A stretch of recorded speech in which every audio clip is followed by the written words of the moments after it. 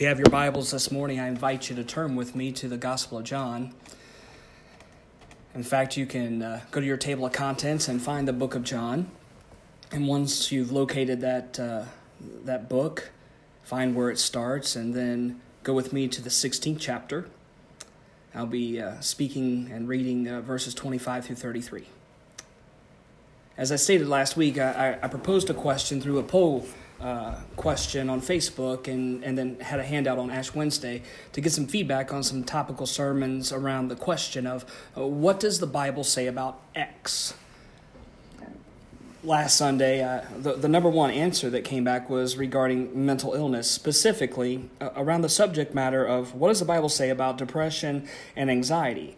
And the second highest is something that I would like to deal with today, and it's kind of where I'm going to pull from out of Scripture today. So John chapter 16, verses 25 through 33 state. I'll be reading out of the NIV. Though I've been speaking figuratively, a time is coming when I will no longer use this kind of language, but will tell you plainly about my Father. In that day you will ask in my name, and I'm not saying that I will ask the Father on your behalf. No, the Father himself loves you, because you have loved me, and have believed that I have come from God. I came from the Father and entered the world. Now I'm leaving the world and going back to the Father. Then Jesus' disciples said, "Now you're speaking clearly, and without figures of speech. Now we can see that you know all things, and that you don't even need anyone to ask you any questions. This makes us believe that you came from God." And Jesus said, "Do you now believe? A time is coming, and in fact has already come, when you will be scattered each to your home, that you'll leave me alone. Yet I'm not alone, for my Father is with me. I've told you these things so that in me you might have peace. In this world you will have trouble, but take heart. I have overcome the world."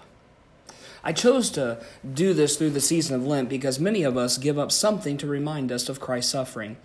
However, there are things that people suffer through and struggle with the other 325 days of the year, rather than just the 40 days that you and I set aside to give something up during Lent. So this morning I want to tackle the subject of what does the Bible say about grieving? The passage that we're reading from comes from a moment when Jesus pulls back the curtain and gives the disciples an opportunity to tangibly grasp just what Jesus was doing. It gives us an opportunity to understand the authenticity of who Jesus was and to prepare the disciples for what was about to come. Jesus admittedly acknowledges in verse 25 that he hasn't come right out and said the words that he's Messiah. He hasn't come out and said that he is the Son of God, but that is all about to change. And Jesus, he just gets real with his disciples, and he explains to them the organic nature of what God was doing through his life and what he was doing in the midst of them.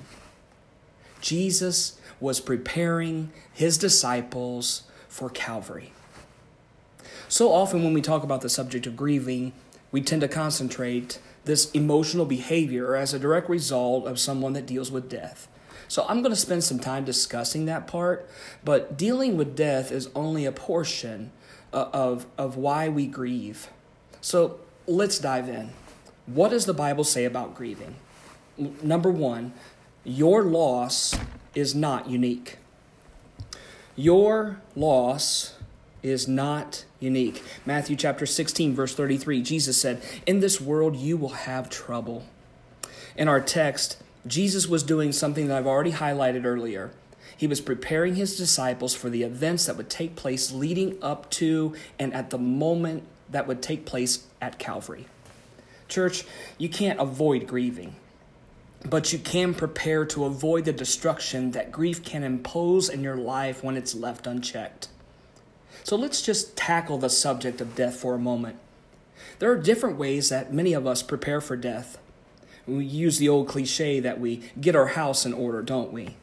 Now, on a spiritual side, we prepare for heaven. We prepare for heaven by making a profession of faith and a confession of faith in Christ and following Jesus.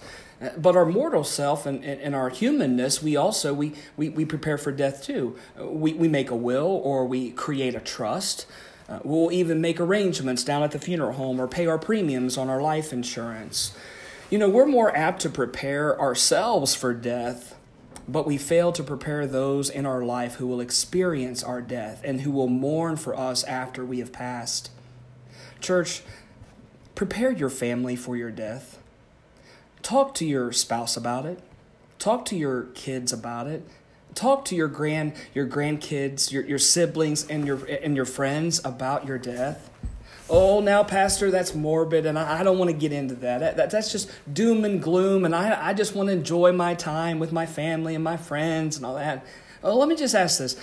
Who would you rather have a conversation about your death? Especially if your pastor's only been around your community or your church for 3 years, like myself, or maybe they've been there for less than that, who doesn't know your kids, who don't know the grandkids or your siblings that live out of state, the pastor might have maybe 3 or 4 hours with them. Who would you rather talk to them about your death? Don't you think it would be better coming from you? Listen, you're not going to make it out of this world alive. So prepare your people for the moment. And because of that, their life, prepare them for your death, because their life after you leave this world, because by doing so, you will help them grieve your loss in a more healthy way. We all deal with grief differently, and it affects us differently. But the reality of it is that each one of us will grieve in some way. But you're not the only one who grieves. This is not unique about you.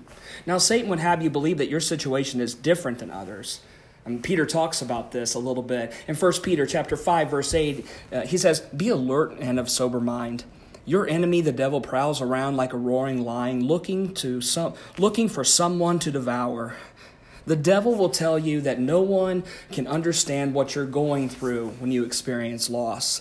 He'll tell you that no one else and that this loss is all your own. Old Slewfoot will try to entrap you and make you think that you're the only one who has ever experienced what you're experiencing. Satan will tell you that you will never get over your loss. However, just as I said last week, Satan is the father of liars. Don't let Satan abuse your loss. Don't let the devil use the death of your loved one to gain a foothold in your life, to steal your hope, to steal your happiness, and steal your joy. Don't let him encamp in your life by making you think that that this is all on you, that this is something that is totally unique about you. What does the Bible say about grieving? Well, number 2, you are not alone. You are not alone. In 1 Peter chapter 5, verse 9, it's the same passage I just used, and we're still talking about Satan. Peter says, "Resist him, standing firm in the faith, because you know that the family of believers throughout the world is undergoing the same kind of sufferings." Church, you are not alone. There is help. There is a way out. But if you neglect to get help, you allow Satan to get a win in your life. Grieving isn't just about losing someone you love, because there are other people that have experienced loss too. There's other people in the body of Christ that has experienced losing a spouse, that has experienced losing a child, that has experienced in losing a parent. And Peter's reaffirming this to us. Stand firm in your faith. And know that there are others in the family of believers throughout the world who have undergone the same kind of thing. But grieving just isn't about losing someone to death. Grieving takes place when people lose a job, when one of our friends betray us, when our father or our mother is diagnosed with cancer, or when a spouse commits adultery, when we even lose our sight or our ability to drive, and even losing our independence. I recently read that over half of the patients in senior living communities never see their family in a given year. People that are in our nursing care facilities, they grieve heavily on their own loss of their own independence. But most of all, The one thing that they grieve the most is the loss of relationships, not just with their family, but not just with maybe their bridge club or their social groups, but the main thing that people grieve the most that are Christ followers, they grieve the loss of relationship that they have with their church and the people in their church. And it's a reality that the body of Christ is failing to attend to. When was the last time you visited someone that is shut in their home? When was the last time that you went to the nursing home and visited someone that was your Sunday school teacher? Or maybe played the piano or even an organ like Charlotte has in this church for so many years? Folks think, well, it's the pastor's job to do it. No, it's not. It's your job. Shepherds don't bear sheep. Sheep bear sheep. The pastor's job is to disciple and shepherd the flock. I told you from day one, if you bring people into the body of Christ, if you bring your friends and your family to church, I promised I will present the gospel of Jesus Christ. I will shepherd them and I will disciple them. But it's up to the body of Christ. It's the body of Christ's responsibility to grow the church and encourage one another. The Bible says in Galatians chapter 6, verse 2, bear one another's burdens so to fulfill the law of Christ. Now, well, Pastor, what's the law of Christ? Well, the law of Christ is to love the Lord with all your soul, with all your mind, and with all your strength, and to love your neighbor as yourself. How are you doing with that? When we fail to follow the law of Christ, the love of Christ cannot be dispensed into the lives that need it the most. And that limits the creativity, and that limits the movement of God from being able to move into those who are grieving the loss of their independence, or grieving the loss of a loved one that is diagnosed with cancer, or grieving the fact that their spouse has cheated on them. We're not the only ones who experience grief, though. Ephesians chapter 4, verse 30 says, and do not grieve the Holy Spirit of God, with whom you were sealed for the day of redemption. Church, the Holy Spirit of God grieves too. Do you know what causes God's Spirit to grieve? It's sin. If you identify with being a Christian and you've been baptized and you've crossed the line of faith, you've made a profession of faith in Christ, you have sold out your life and given Him your all, your life should look differently than those in the world. Wesley taught that he believed that a mature Christian could reach a state where the love of God reigns supreme in our heart, where we can be made although that we can't be physically perfect as God is, but because we live in a sinful world, but we can be made perfect in His love. Wesley also teaches us about social holiness. This is essential, that as brothers and sisters in Christ, that we are to meet and worship with one another, to grow in Christ together in the church, so that we can know the will of God for our life and the life that He destines us to live by taking on a holy living and living it in our lives and in our community. A few weeks ago, I counseled a spouse, a person who is married and whose spouse had cheated on them. And this person found out right before the holidays. And to be perfectly honest, I never expected anything like this to happen to this couple. Never. This couple were leaders in their church and were friends of mine, and despite all of that, one of them chose to leave their marriage by stepping out and committing adultery, and to live with that other person. And the person that shared this with me was so broken, they're so wounded, that their grief encompassed me. I could feel it. I could sense the heaviness. I could feel the devastation. I too felt how they were holding on by a thread. And that thread that this person was holding on to, that last line of hope, that last line of dependency, was their faith in the resurrection of Jesus Christ. When a spouse cheats on a spouse, the victim grieves. Sexual sin is a lightning rod for controversy in the church, but few pastors and churches say or do anything about it. I will. I mean, if you're going to have a special called general conference and call out one thing, when are we going to call out clergy who are living in sin? Clergy who are committing adultery, committing fornication, while there are even people in their own congregation sitting in those pews doing the same exact thing. Integrity is tough. Living a holy life is challenging. Janelle and I were talking and we were sharing together and had this thought that we're probably one of the rarest engaged couples in the United States. I mean, we're probably the strangest ones. And that's probably because, she chose me, right? But the thing is that Janelle and I have never slept together. We have never had sex. I've never even been to first base. She's never spent a night in my house. When she comes and stays for the weekend, she stays at Larry and Cindy's house so that we can be accountable. They have been in Florida, but they know the time stamp when their daughter comes home every night after being with me because their security system records it. But we made that commitment to one another, not because the book of discipline says it's against the rules, not because it specifically says that pastors are to be celibate in singleness. But we chose to do that because the Bible is our rule of faith and Christ alone is Lord. And God's word says in Leviticus chapter 20, verse number 7, consecrate yourself and be holy as I am holy. Let me be very clear. If you are not married and you are shacking up with someone who is married, you are living in sin.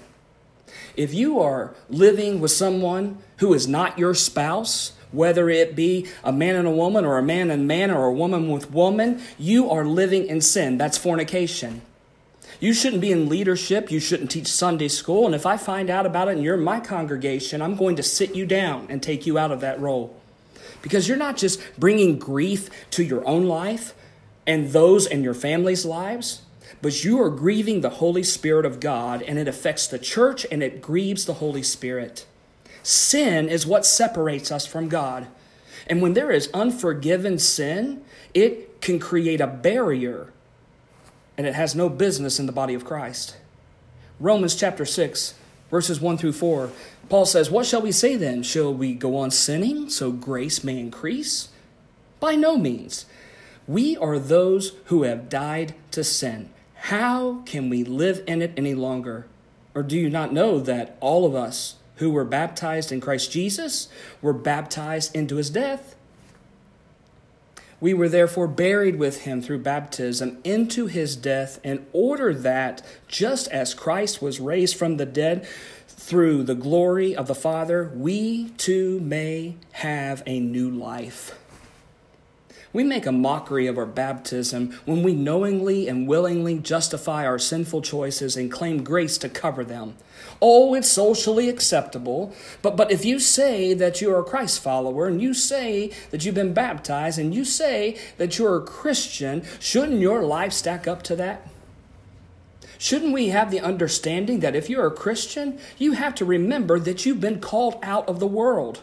You've been called out of sin. You're a city sitting upon a hill that cannot be hidden. You've been set apart. You've been bought with a price through the blood of Jesus Christ. You have been called to a holy priesthood. When Jesus was praying to the Father, listen to what he said. John chapter 17, verse 14. He says, I have given them your word, and the world has hated them, because they are not of the world, just as I am not of the world. That's where we get the phrase that many of us Christians use by that we're to be in the world and not of the world. Jesus is saying that, yes, we are physically in the world, but we who have surrendered our life to Christ, we who have crossed the line of faith, we who have made a profession of faith, have made Jesus Christ not just Savior, but have made Jesus Lord of our life, have been called to live a life separate from the world, a life of holiness. Jesus goes back and quotes that same scripture and says, "Be holy as I am holy." Wesley had it. He grasped that for us. He knows that we are imperfect beings. Wesley understood that. And because of that, he understood that the only thing that could engage us to live a holy life is through the love of God. Every time we selfishly justify our sin, it breaks the very heart of the God and of the God that loves us, and it grieves the Holy Spirit. Why?